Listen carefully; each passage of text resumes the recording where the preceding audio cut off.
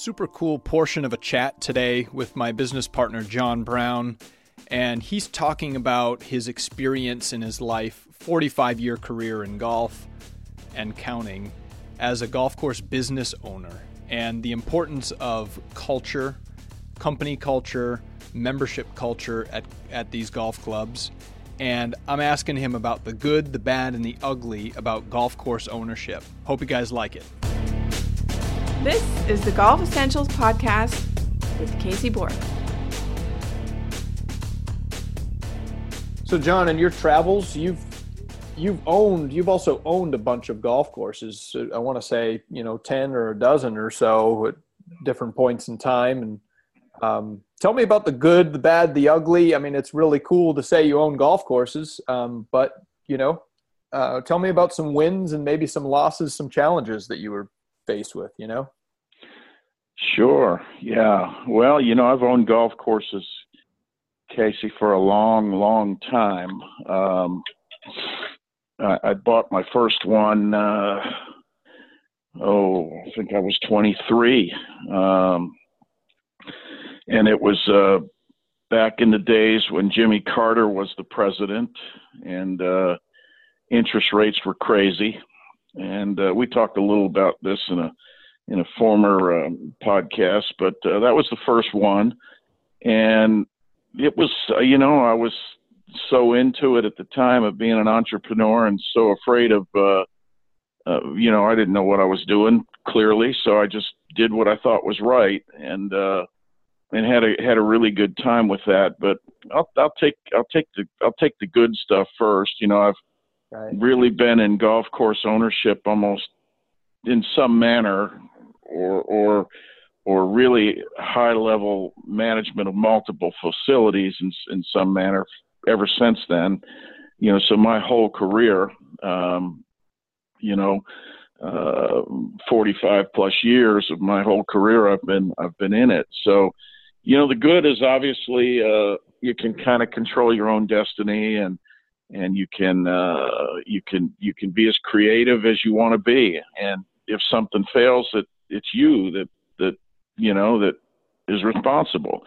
And I like that. I like being in the position of having the ball in my hands. Mm-hmm. Back from my football, I was an all-state quarterback in New Jersey years ago and played in some college ball. And you wouldn't know that looking at me now, buddy, with this with this girth. But at any rate, I liked having the ball in my hands, and I liked being the guy that was the strategist around how we move the ball down the field. And the same thing's true in business. You're the quarterback, you're the strategist, and that's mm-hmm. if you're okay with that. A lot of people don't want the ball in their hands. They're last line of defense. Yeah, last line of defense. Everything's your fault, right? Good. Yeah, well, that's right. That's right. And so the good part of owning golf courses is it's very rewarding. And when you start to put together a program and a package, and you start really getting wonderful comments back from the users of your facility or your members or your players or anybody who happens to maybe have dinner there or had a wedding there or any of those kinds of things. When you're hearing positive feedback, positive feedback is something that I think is a real driving force for me. Mm-hmm. I love producing a product for people to enjoy, and golf does that, and golf gives me that opportunity to do that. And so that's the good. The bad is you're on that island. I mean, you just turn that around for the bad. I mean, you're on that island. Yeah. You're the guy. There's nowhere else to hide. And, make it or break it. It's up to you when you're the owner of that facility. You put the programming together, you hire the staff, and they are you.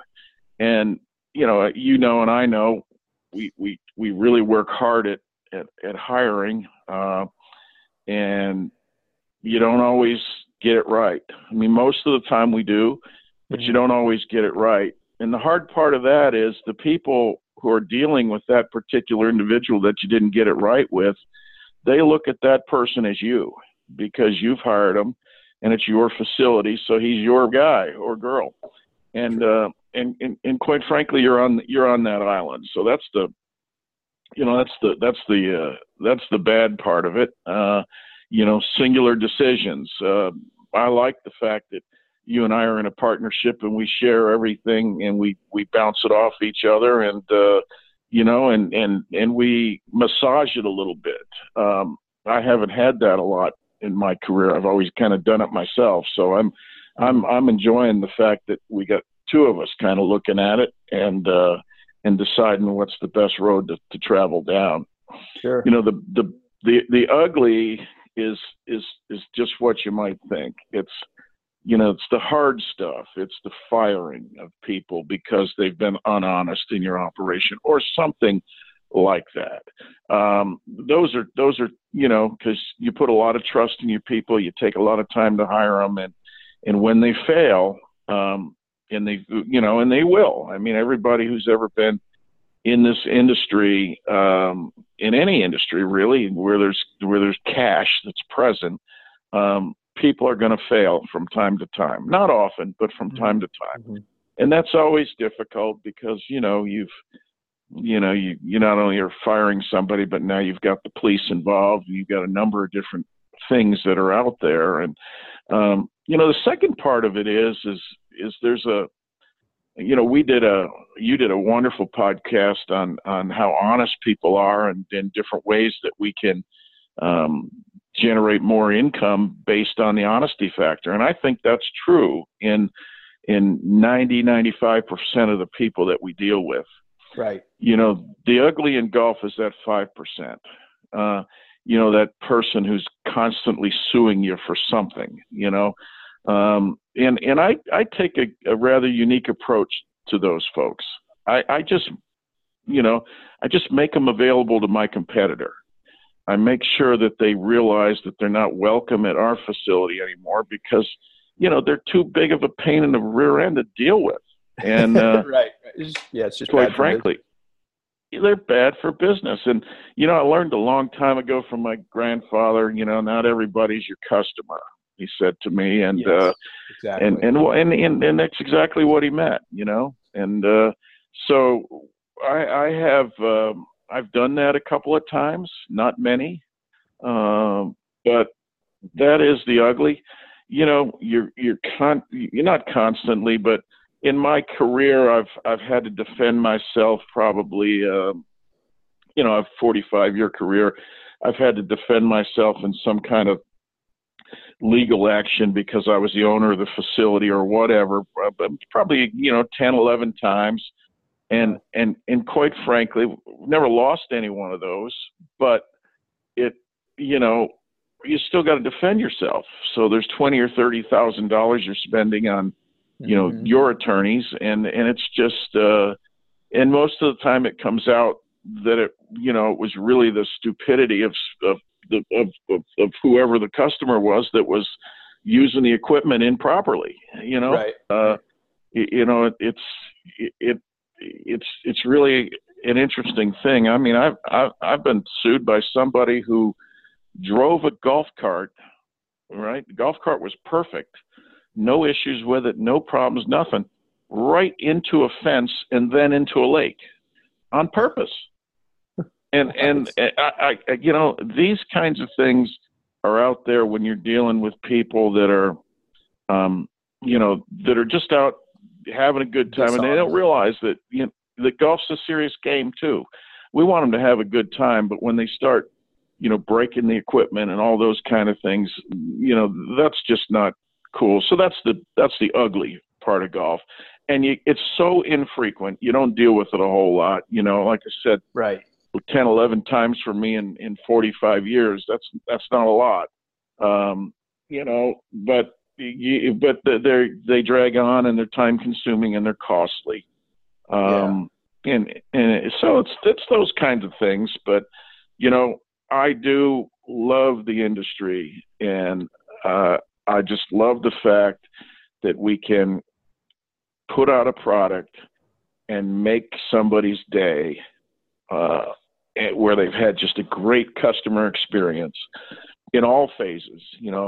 When they drop their golf bag off, at the bag stand, or they come into the golf shop, or lunch afterward, any of those kinds of things that happen, just putting a smile on somebody's face and having them enjoy their time. And then when they come back as repeat customers, that solidifies the fact that, you're doing a good job. Yeah. And I love that part of it. So it's, it's tough. I think, we've talked about this a lot. A country club is often the focal point of the community in which it resides, right? And, whether it's a residential community, there's employment, there's recreation, there's a lot of things that happen around that club, even extending as far as real estate values and things. So the stakes are pretty high. It's not like a lot of other businesses out there. There's a lot of spin-off pluses and negatives that weigh heavily on the success of the club. So when things are going bad and the club is underperforming, people get pretty bent out of shape, and so the bad can be bad, but the good can be incredible, right? You're literally making people's lives better and creating a culture that makes people happier, Yeah, the culture is a good word, because that's exactly right. You're creating a culture, and it's, this is the social hub generally for a large group of people that have adopted it as their own. Okay, whether it's a public course or a semi-private or a private course, it's the same. There's a group of folks, whether they live around the golf course or they don't, or it's a golf course without any housing on it, there's still a hub of people that have chosen that place as their social hub. And if it's a bad experience, boy, they're going to let you know.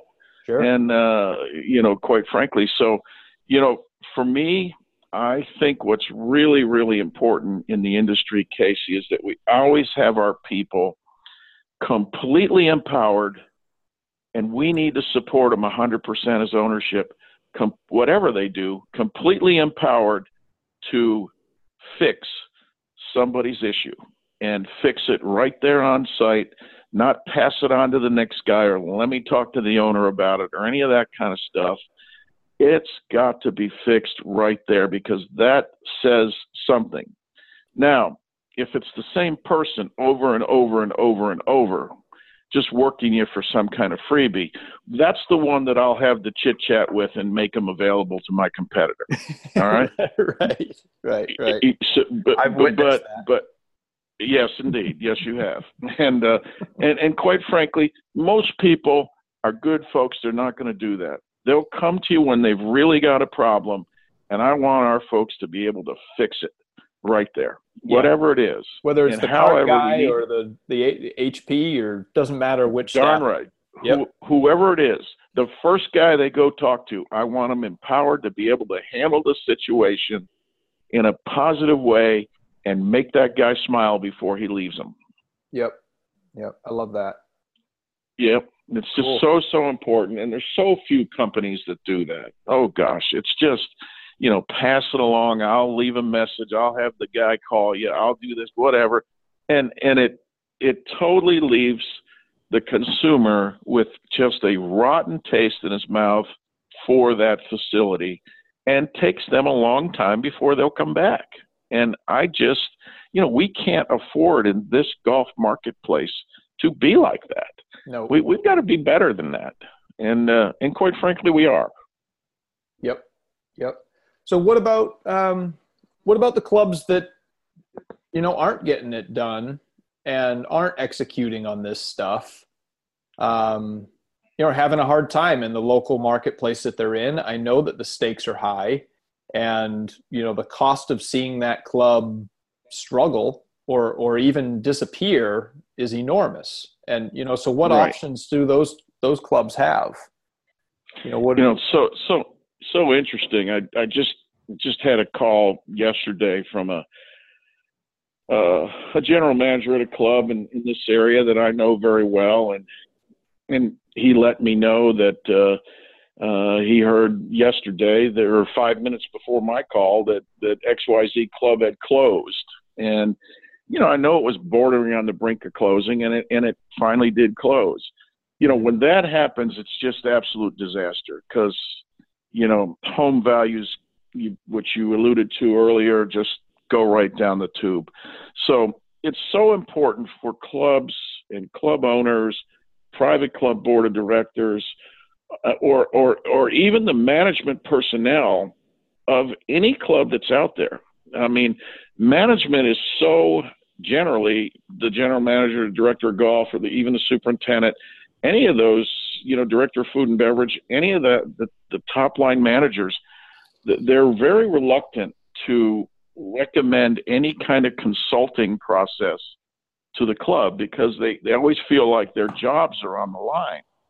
And I don't know why they feel that, quite frankly, because those are man, if I had those type of employees, I'd be ecstatic because those are smart people that are recognizing that we need to look at this a little bit differently, and let's get some professional help. I would love to have employees like that. Hey, if you like my stuff, guys, be sure to subscribe, share it with your buddies, and shoot me any questions you have. I'll be sure to do my best to tackle it in my next episode. Thanks, guys.